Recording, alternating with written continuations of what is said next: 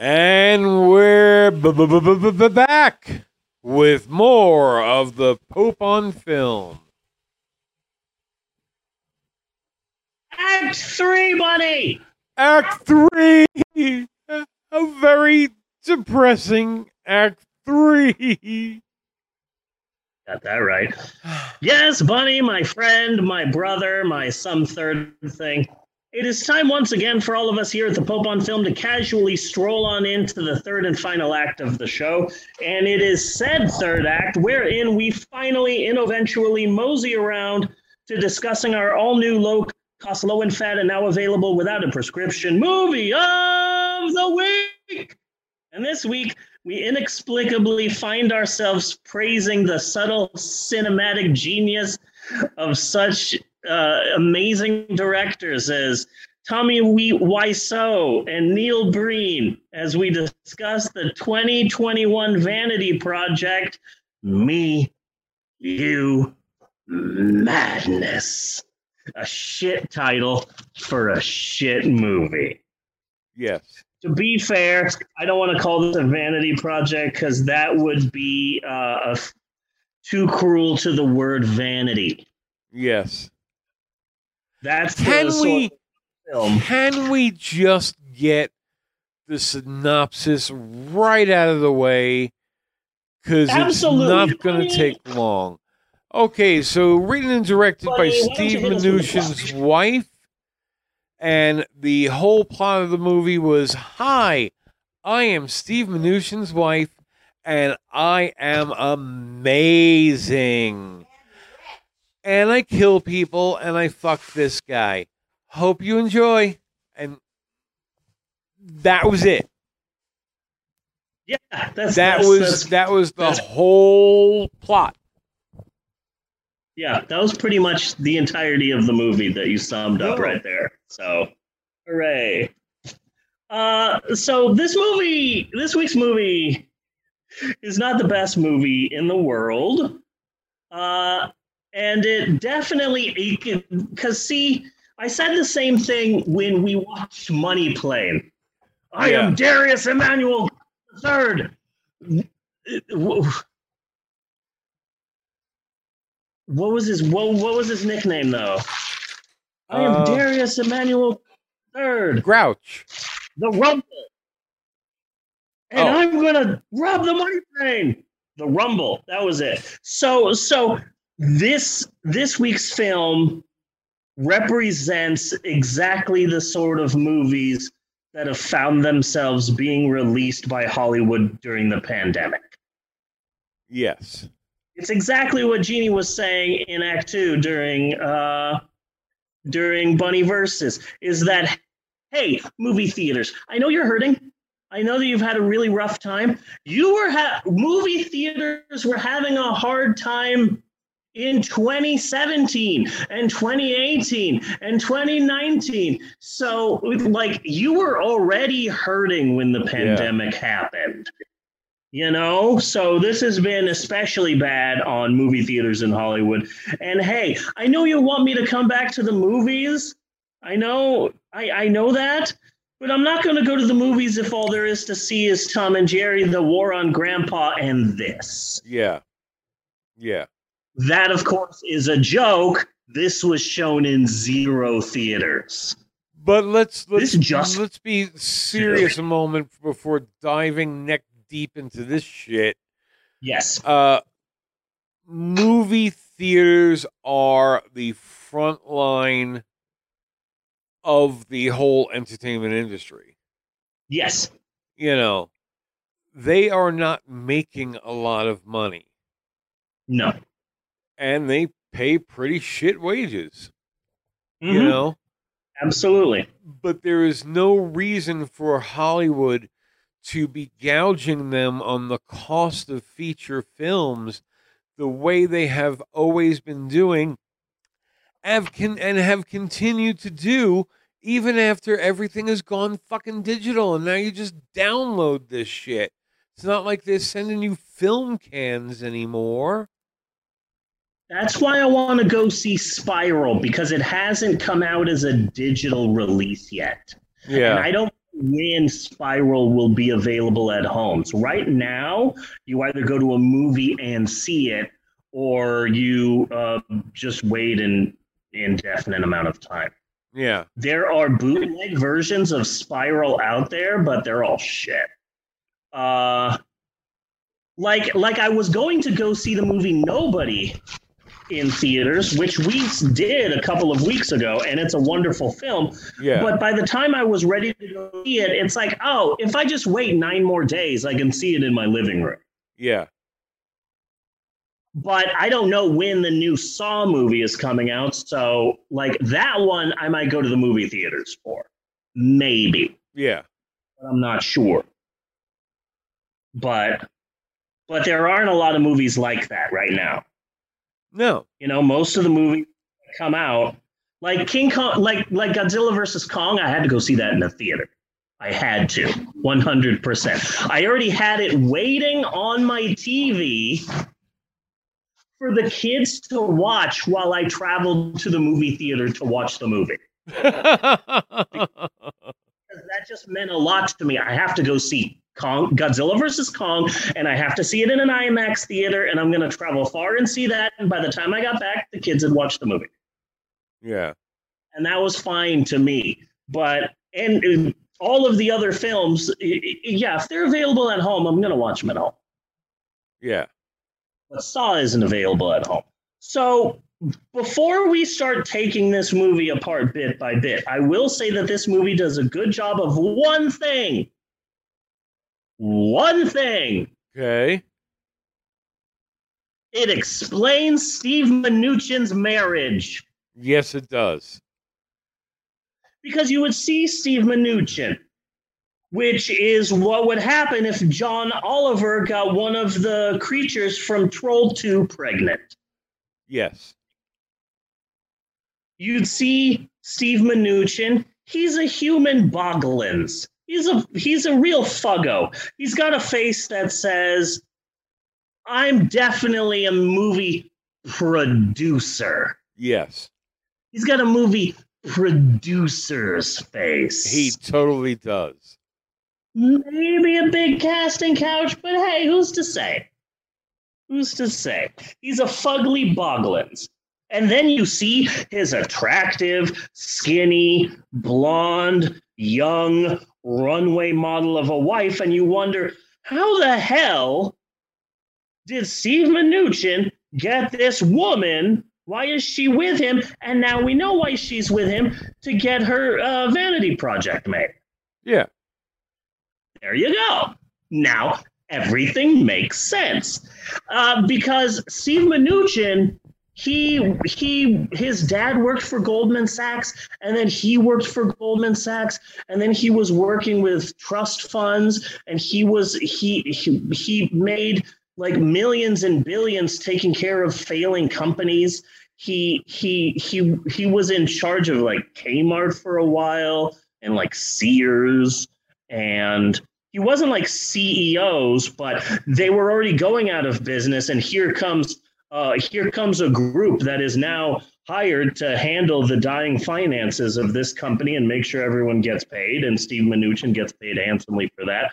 He gave the Trump organization a number of loans. And so Donald Trump said, hey, you are a rich person who gave me money. What do you want from the United States government? And that's how Steve Mnuchin became the Secretary of Treasury. And the thing that sucks is that Steve Mnuchin wanted to get into the Hollywood game. And they're like, I wonder how I could become a producer. Hey, does anyone need money? And nobody wanted to touch Steve Mnuchin. But then suddenly this company comes up and says, hi, maybe you could give us money? See, everyone says this is stupid.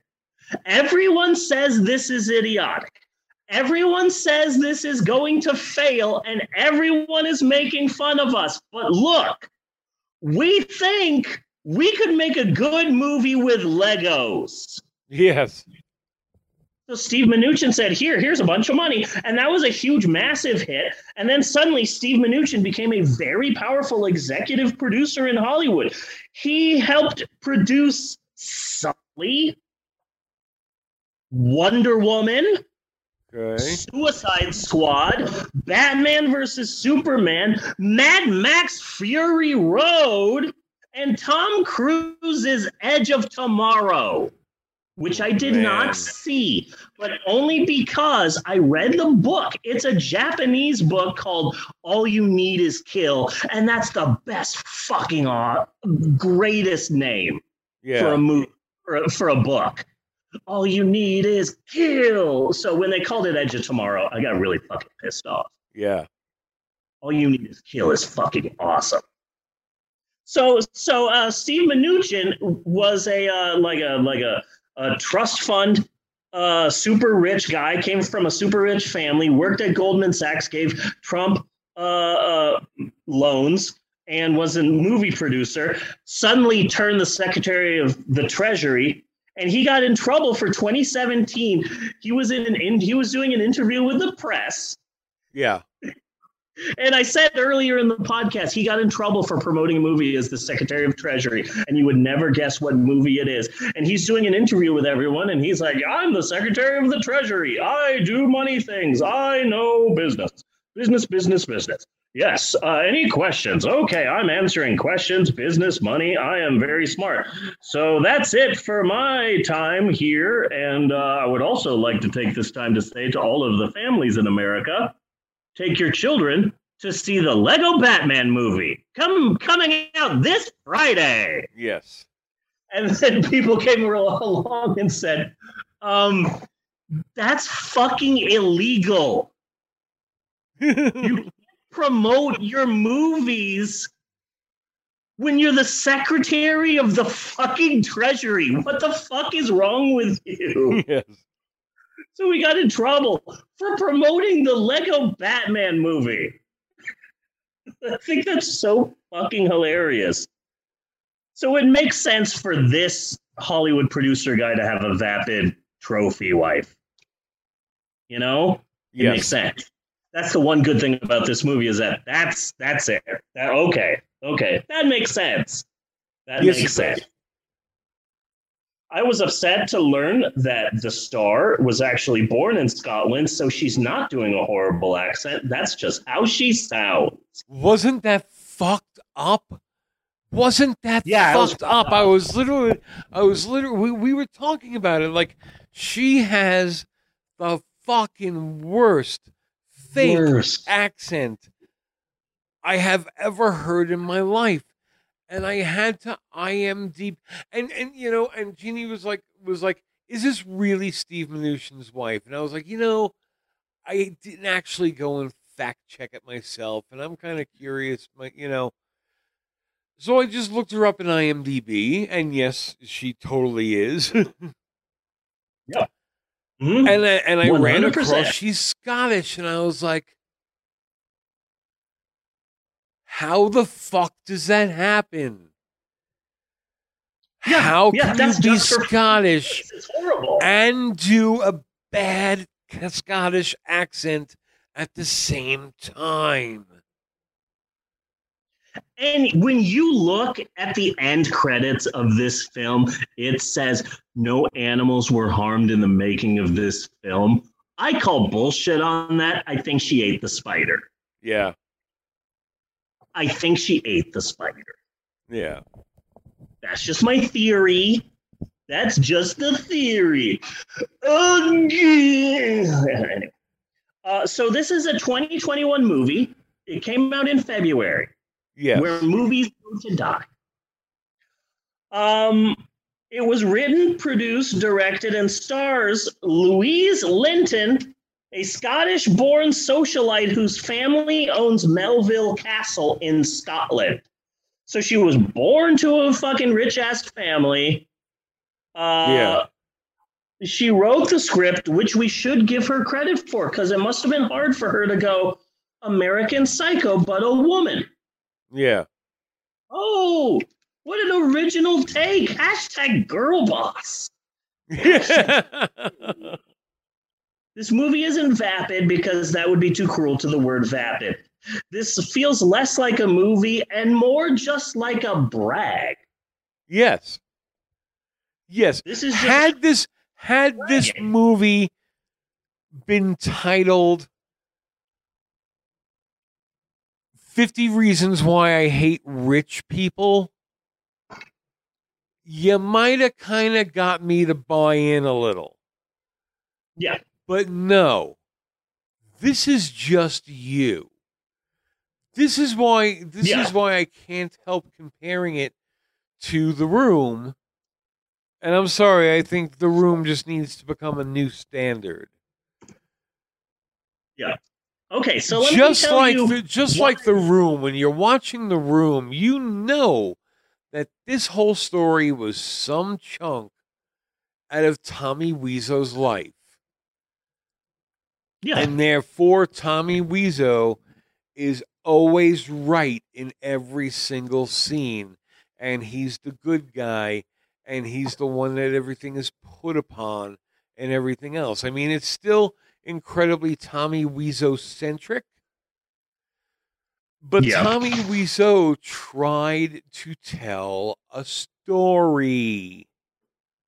Yes.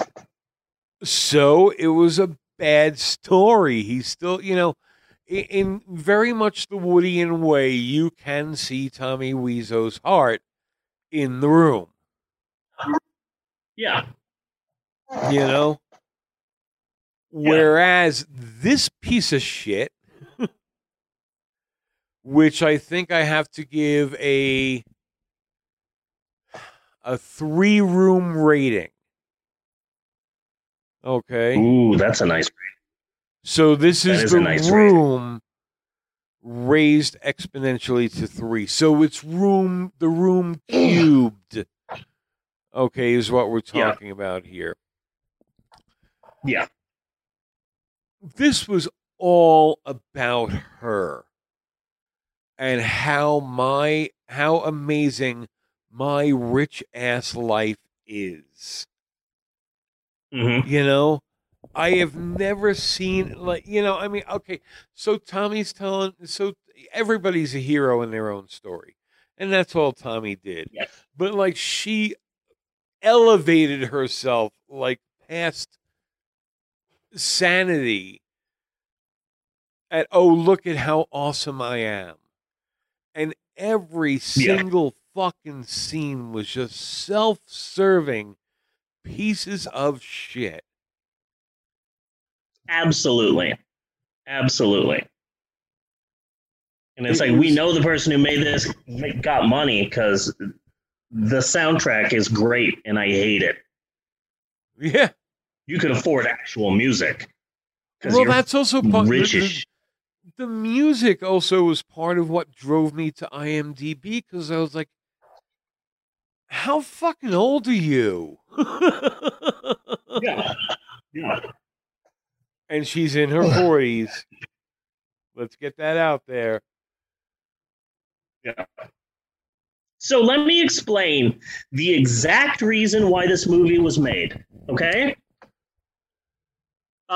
The star of the film, Louise Linton, had a really bad 2017. Yeah. So in the beginning of 2017, people, Steve Mnuchin is now the Secretary of the Treasury. And people are saying, hey, Donald Trump, you need to, divest your business role.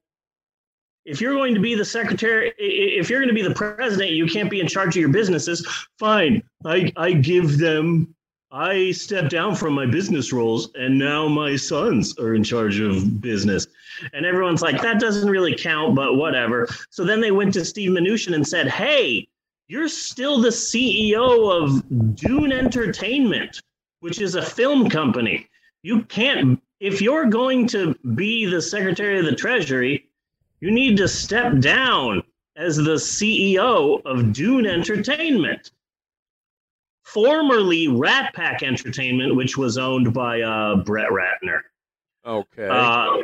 So it's like this. Oh, is a doesn't big, that just kind of figure? I mean, like who would you be it does. buddying up to? You know what I mean? Oh, yeah. So you got to step down, Steve Mnuchin. And he says, fine, I step down as the CEO of Dune Entertainment. Here is my replacement, my wife, Louise. Yeah. And so everyone started attacking her. And it's like, you're married to him. You can't take over his business. He's the Secretary of the Treasury. This is bad. A member of the Senate Finance Committee started questioning whether this was legal. And there were like hearings. And so she eventually resigned as CEO in 2017. Okay. But that wasn't all. In August, she posted a picture of her and her husband on a trip to Fort Knox on a U.S. government plane using hashtags on Instagram to show all her designer clothing, hashtag Gucci, hashtag whatever, fucking Louis Vuitton, whatever the fuck.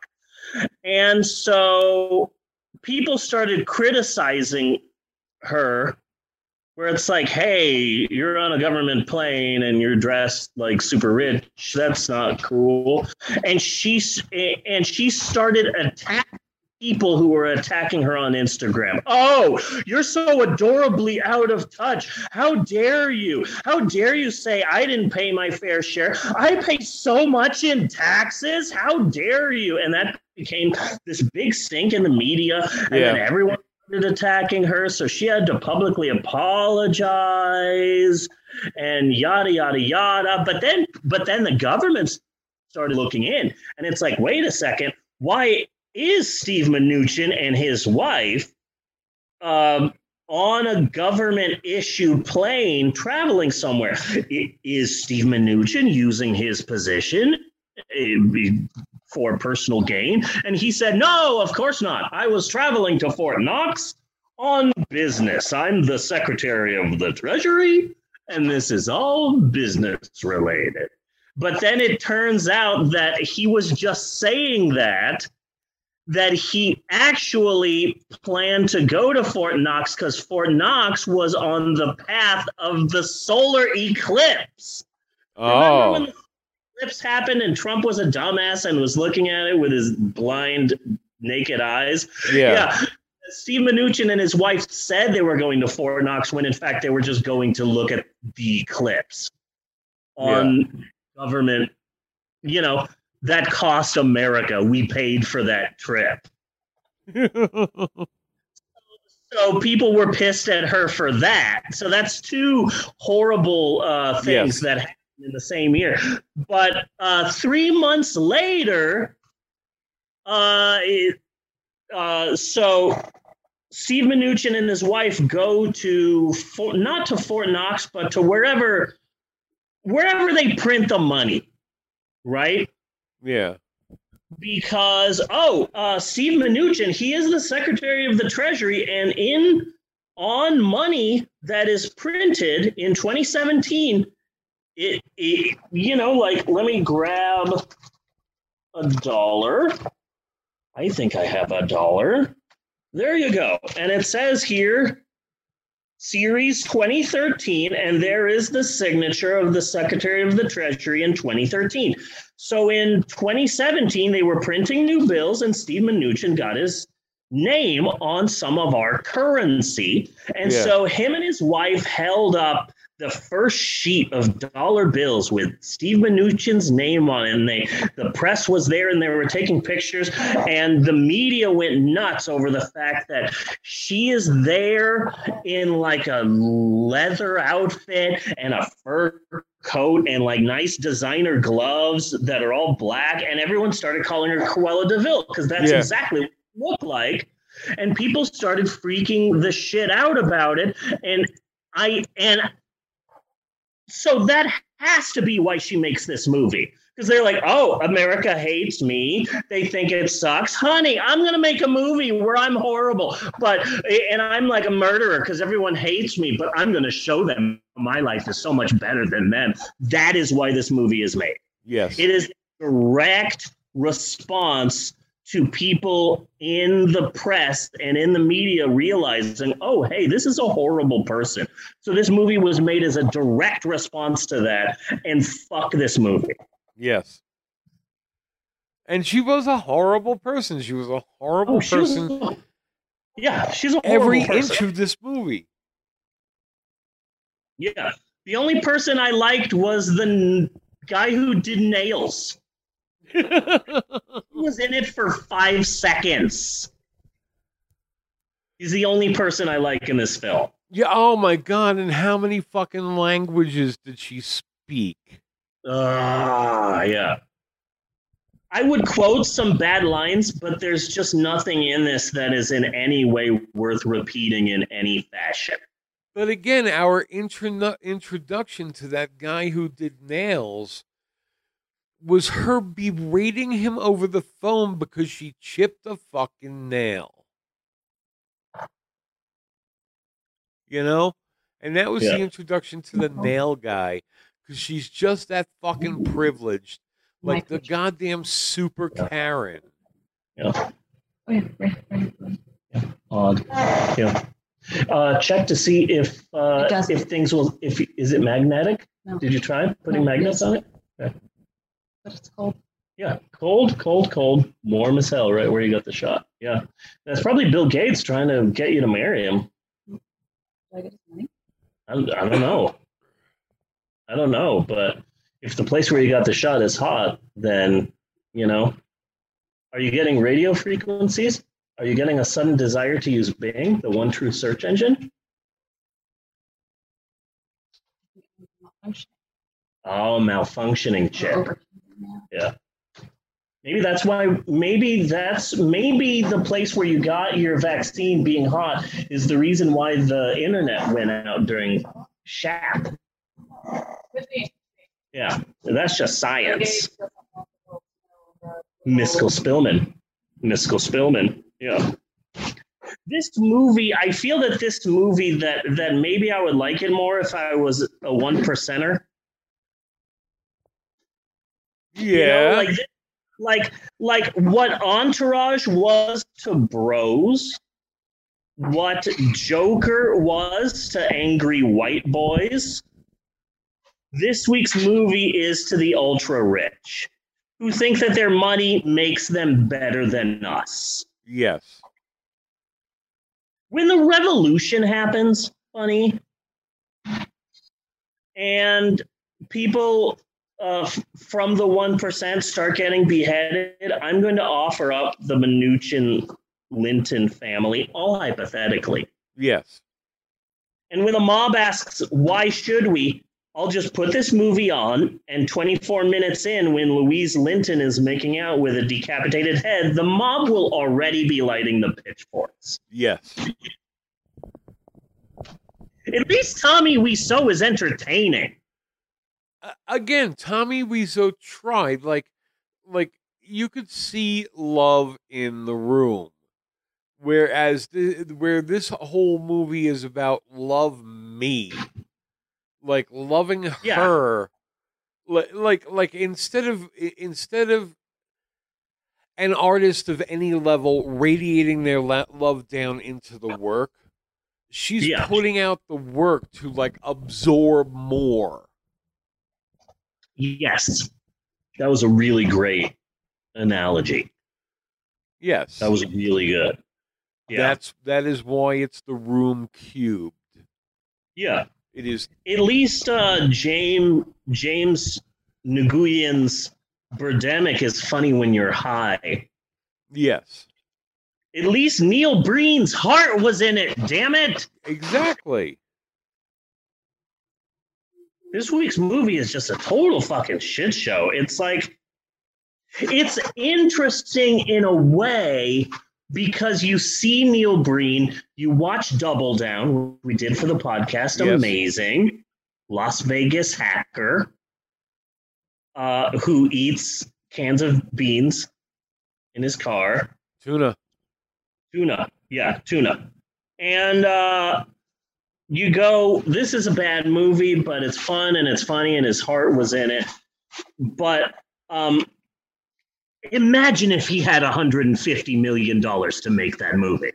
Yes, but since I'm glad No. you brought that up, though. I mean, yes, it looks beautiful, but still, I get the feeling that this is still shot independent style, and this is all just her house. Yeah, this is probably her house. I mean, it looks beautiful. Money was spent here. Yeah. But like she was There still are some just throughout the crane movie, she was shots. just switching in and out of rooms. Yeah. Yeah. But it really made me think that, like, if Neil Breen had $100 million to make Double Down, it would look professional, but it would still be shit. Like, Me You Madness looks flashy and it's colorful. It's very neon, and Yeah. the lighting is nice, and it's got some crane shots, and it looks professionally made, but money can't solve this movie. Neil Breen's $100 million budgeted Double Down would still be shit. Yes. And that's this film to a T. If Neil Breen were a one percenter, money can't solve this movie. But he would still get points in trying to tell a fucking story. Oh, yeah. I would much rather have Neil Breen's nonsensical story than this one that makes sense, but it's flat. It doesn't go anywhere. No. We get it. We've already seen this movie before. Yeah, it's like okay, nice boots, nice car, good fucking God. Scene after scene is like that. And everything that she has to say is just self-aggrandizing crap. And everything she has to say about anybody else is derogatory. So even the love angle is finding somebody that she doesn't treat as big a piece of shit. Yeah. Yeah. This movie is she just still a does, piece of shit. Absolutely horrible. Yeah. No. Fuck this movie. Fuck Louise Linton.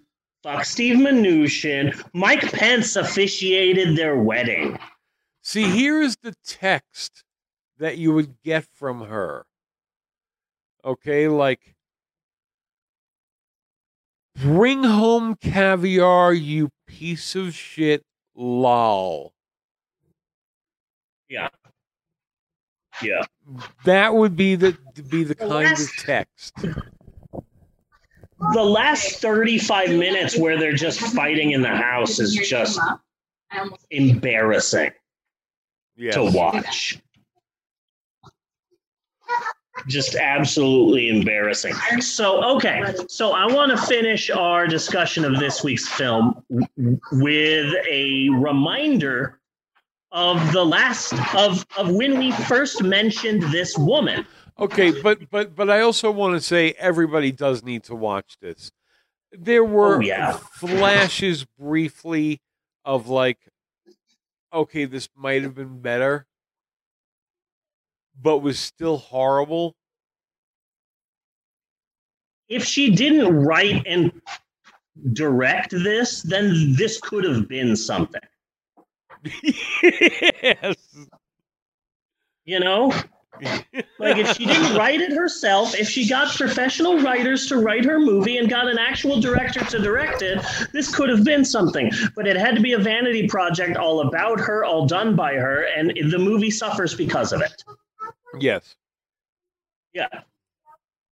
Yes, I agree. I basically hear what you're saying. If she didn't write, direct, or star this movie, it would be a better movie. Yeah, absolutely.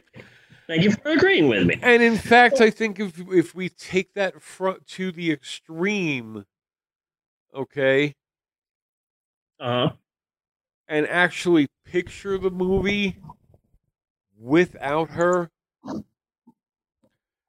so the camera shots would still go from scene to scene the way it always has, but there would be nobody in it. then you can at least appreciate how well it was shot, and it would be a better movie. Yeah. Yeah.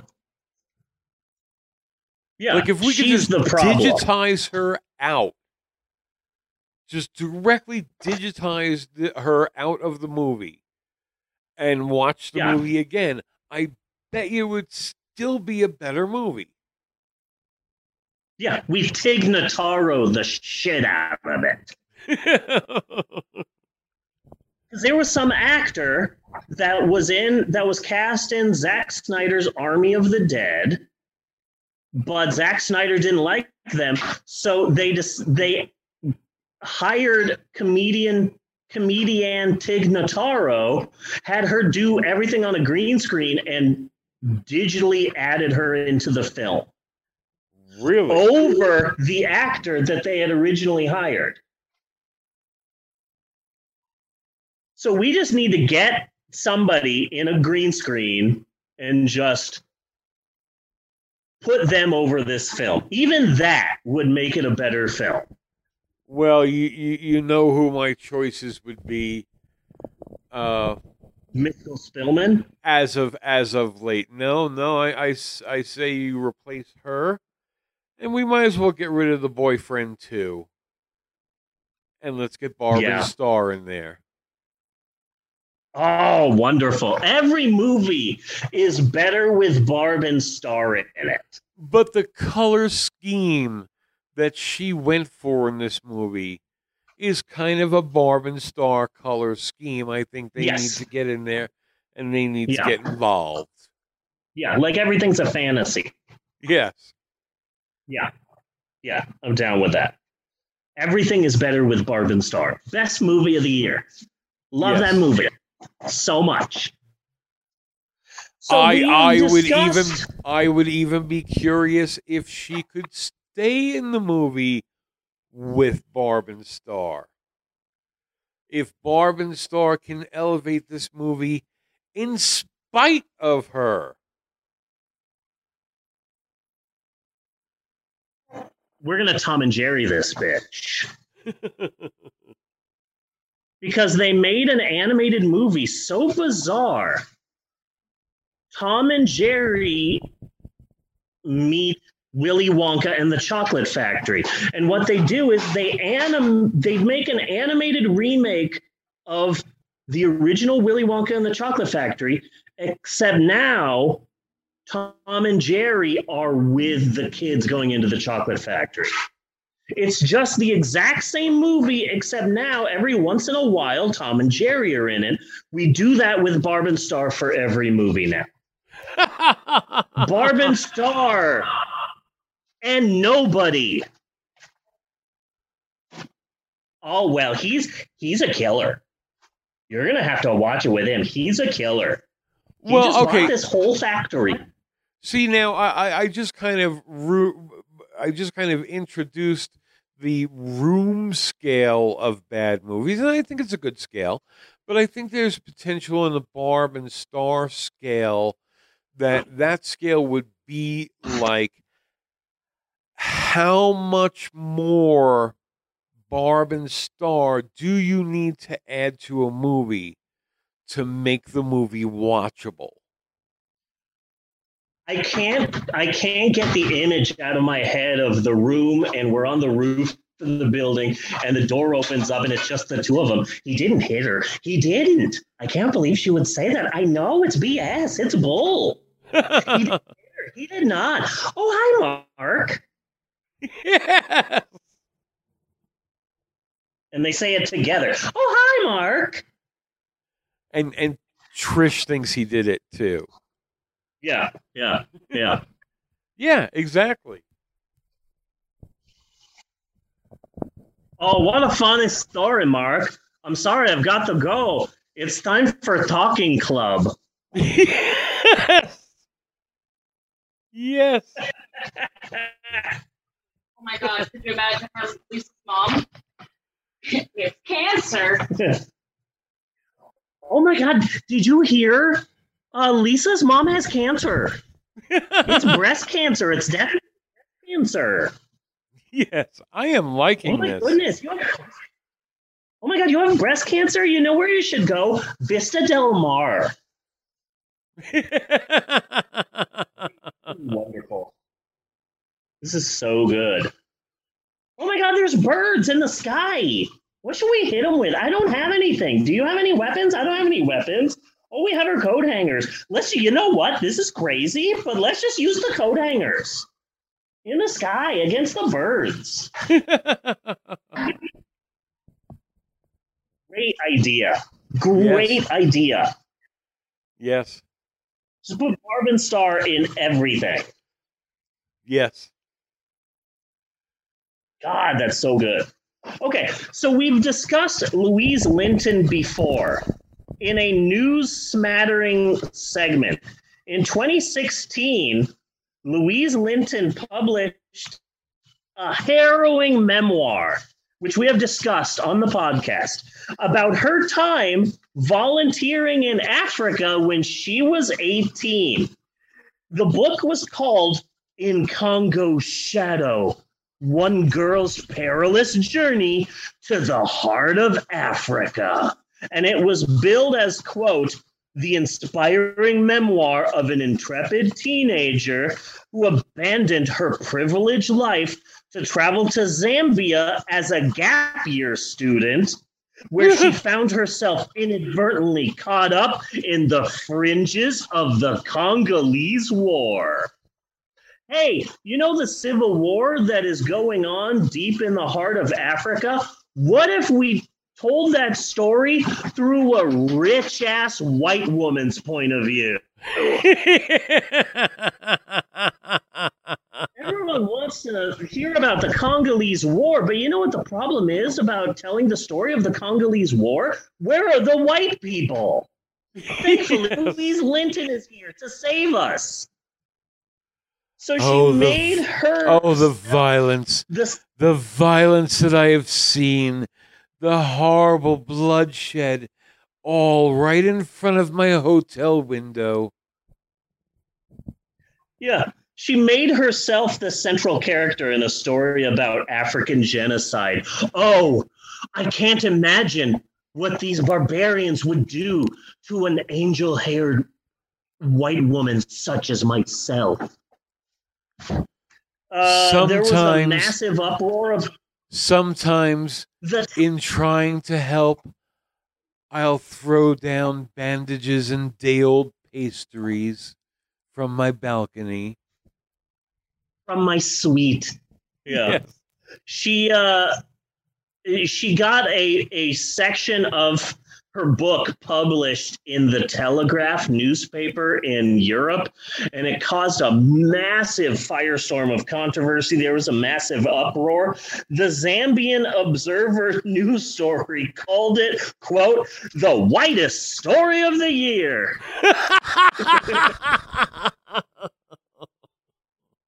And she bowed to public pressure and stopped selling her book. Now, if only she would do it with this week's movie, we would all be fine.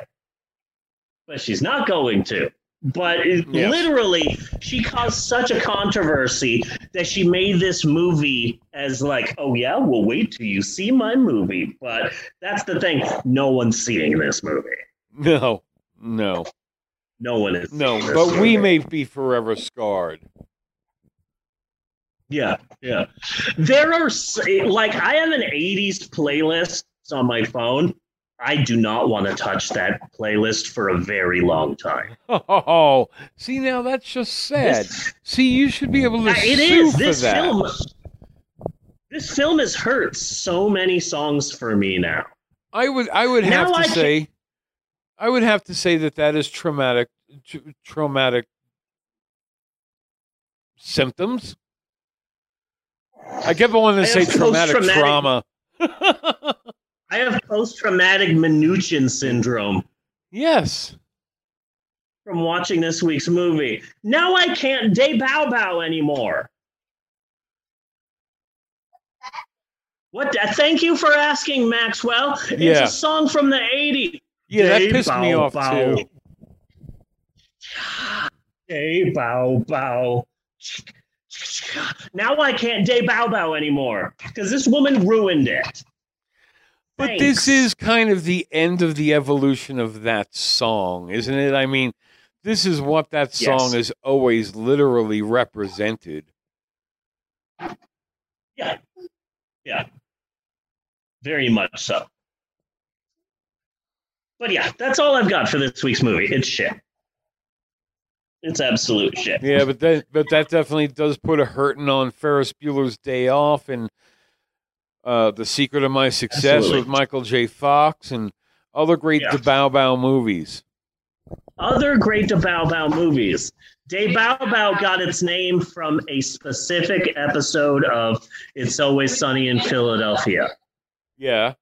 Where someone's talking about, hey, I'm pretending to work at this company, just like Michael J. Fox in The Secret of My Success. And they're like, wait, have you seen all of The Secret of My Success? Well, I've watched most of it. He pretends to be an executive. He rises up the ranks and then DeBow Bow.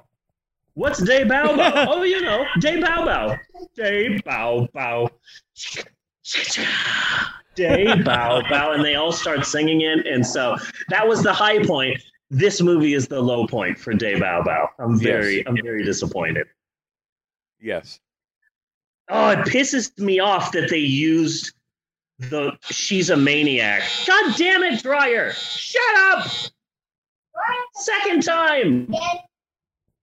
It's because we're doing this on a Sunday that's laundry day, so it's difficult. If anything, it's fine. But I don't even know what else. They used "She's a Maniac." And it was originally written... That song was originally written for like a horror movie, but they decided not to use it for the horror movie. But then it's like, hey, Footloose needs a song. Here you go. She's a maniac on the floor, and she's dancing like she's never danced before. It was a song about a serial killer. We can easily make it about dancing, and now it's gone back to being a song about a serial killer. And I'm upset about that.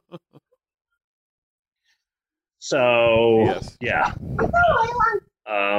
Hopefully there's a sequel where she's caught and is put in the chair. I would like that. Make it into a true crime sequel and she gets the death penalty and we all get to watch her be killed. I would pay for that. I would pay I'd for buy that that too. for $1. I would pay for that too. Yeah. Next week, we're do you realize that this is a person that Paris Hilton thinks needs to tone it down some? Yeah. This movie stars a woman that Tara Reid says, man, she's an idiot.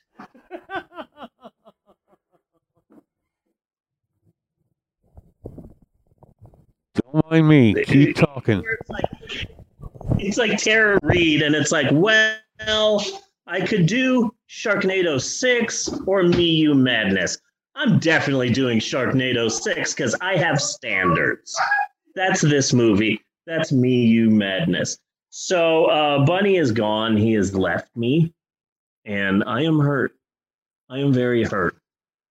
He needs to go to the bathroom. I just realized, because I'm looking at the screen right here, I drew myself. I'm pretty good at drawing myself, and that's a pretty good drawing of me. And then Bunny drew himself. I'm not sure why he drew himself as a hot dog on a stick employee. But hey, he's working at Hot Dog on a Stick. Good for you. It's an honest day's work, Bunny. And there's nothing wrong with that. I'm fine with that. So really happy to have said this while Bunny wasn't here. So let's talk about what we're doing next week. It's a concept episode that I think is brilliant. We're going to be doing a double feature next week. And just to be clear, we're not discussing Goodfellas. We will be discussing Goodfellas and the sequel, which came out a month before Goodfellas. Yes. That is what we are talking about. Because the author of the book, Wise Guy, Nicholas Pileggi, I think is his name, he wrote the book Wise Guy that the movie Goodfellas was based on. But him and his wife both interviewed Henry Hill, the mobster, and the husband was interviewing him for his book idea, and the wife was interviewing him because this would be a good comedy movie. So he released his book first, and she's still working on the movie and getting it off the ground. Yeah. Then they decide to make a movie about his book, but then the wife gets the movie made, and the movie comes out a month before the movie based on her husband's book. So technically, Goodfellas 2 came out before Goodfellas. It's a Steve Martin movie, and we're watching the both of them together. If anything, I want to talk more about the Steve Martin movie than I want about Goodfellas. It's a great movie. Goodfellas is a good film, and I don't have much to add about that. I want to talk about Goodfellas in relationship to a Rick Moranis film. So should we watch this chronologically order or release order? Goodfellas, then My Blue Heaven, canonically. So yeah, because Goodfellas ends with, now I'm in the witness protection program. I got to wait in line at the supermarket like a schmuck. After that is Steve Martin as him at the supermarket. Yeah. Trying to live life in the suburbs. It is a literal sequel. Do you have arugula? Yeah. I have never seen My Blue Heaven. No? No, I've seen Goodfellas like a bajillion times. But I've never seen My Blue Heaven. I don't know why, but I never ended up seeing it. And I saw everything Steve Martin did back then. I have no idea why I never saw My Blue Heaven. It is weird. But we're watching it now, so it'll be a blind watch for me. But Goodfellas, then My Blue Heaven. I haven't put them on our shared cough, but I will if you need them. Just My Blue Heaven. I don't have that. That's fine. I've got a decent sized My Blue Heaven. But that's what we're doing next week, a double feature, and then after that, we're becoming bottoms. Yes. With our look at the IMDb bottom 100, the 100 worst rated films according to IMDb. Me You Madness isn't even on there. Really? Film's worse than. Yeah. Well, see, that's why coming into this summer, that's kind of why I want some kind of legitimate scale, the Room scale or the Barb and Star scale, you know, the Room scale so people can understand. Like, as we watch the bottom movies, I don't think I finished letting you explain it. We can rate them in terms of how much better or worse are they than The Room. Yeah. Oh, wait. 3.9, 3.8, 3.7. Yeah. It should be on the bottom 100 because the 100 worst movie has a 3.9 out of 10, and that's the Madonna film Swept Away. Me You Madness currently has a 3.6. So this is the type of film that we will be watching. Okay. If it's on that list, then this viewing counts. Okay. I'm surprised that the remake of Black Christmas is on there. It's not that bad. Yeah. Wait a second. You mean to tell me that the remake of Black Christmas is number 77, but Batman and Robin is number 78? Oh, you mean to tell me that the remake of Black Christmas is worse than Batman and Robin? What? Batman and Robin is a beautiful, misunderstood movie. We all know your feelings about Batman and Robin, Bunny. It makes me smell the rug and my toy cars. It makes me smell my coloring book. Ugh, fucking. And George Clooney's got a nice ass. What can I say? I still say that Joel Schumacher's coffin should have had nipples on it. Yeah. I still believe that. But that's next week. A double feature, Goodfellas and a Steve Martin comedy. It's going to be exciting. I'm excited about this. And then after that, we do nothing but bottoming. So I'm excited about next week. Next week, we will also be talking about things to do in Kent, Ohio. We're going to be taking a look at Cops and the famous author who wrote a werewolf novel that will never be released. So that's next week. But now that I'm looking back fondly at the memories of this week, Neil Breen, Miskel Spillman, Greg Pence, Mitchell's Corn Palace in South Dakota. I gotta say, I think this has been a pretty good episode of the podcast, if I do say so myself. And damned educational, too. And educational, yes. Yes. Very educational. Yeah. This has been a good episode. This has been a damn good episode. Okay, I'm glad that you said that. I was going to say that, but I didn't want to step on your toes because I feel like you're the person who makes that distinction and not me. But yes, I concur with your assessment, good sir. So until next week, I am Bunny Williams. And I am Reverend Steve, and on behalf of Eleanor and Maxwell and Natasha and everybody else in this house, I just want to say thanks for listening, and we will see you next week, you godless heathens. Oh, jeez. I was worried you'd run into that. And you do truffles and poopy. And use Superman's great time to clean out the closet. Nice. I, Do do do do do do do do do. Eyes up here. Do do do do do do do do. Skitty pop a doo wow. Cut and print. Cut and print.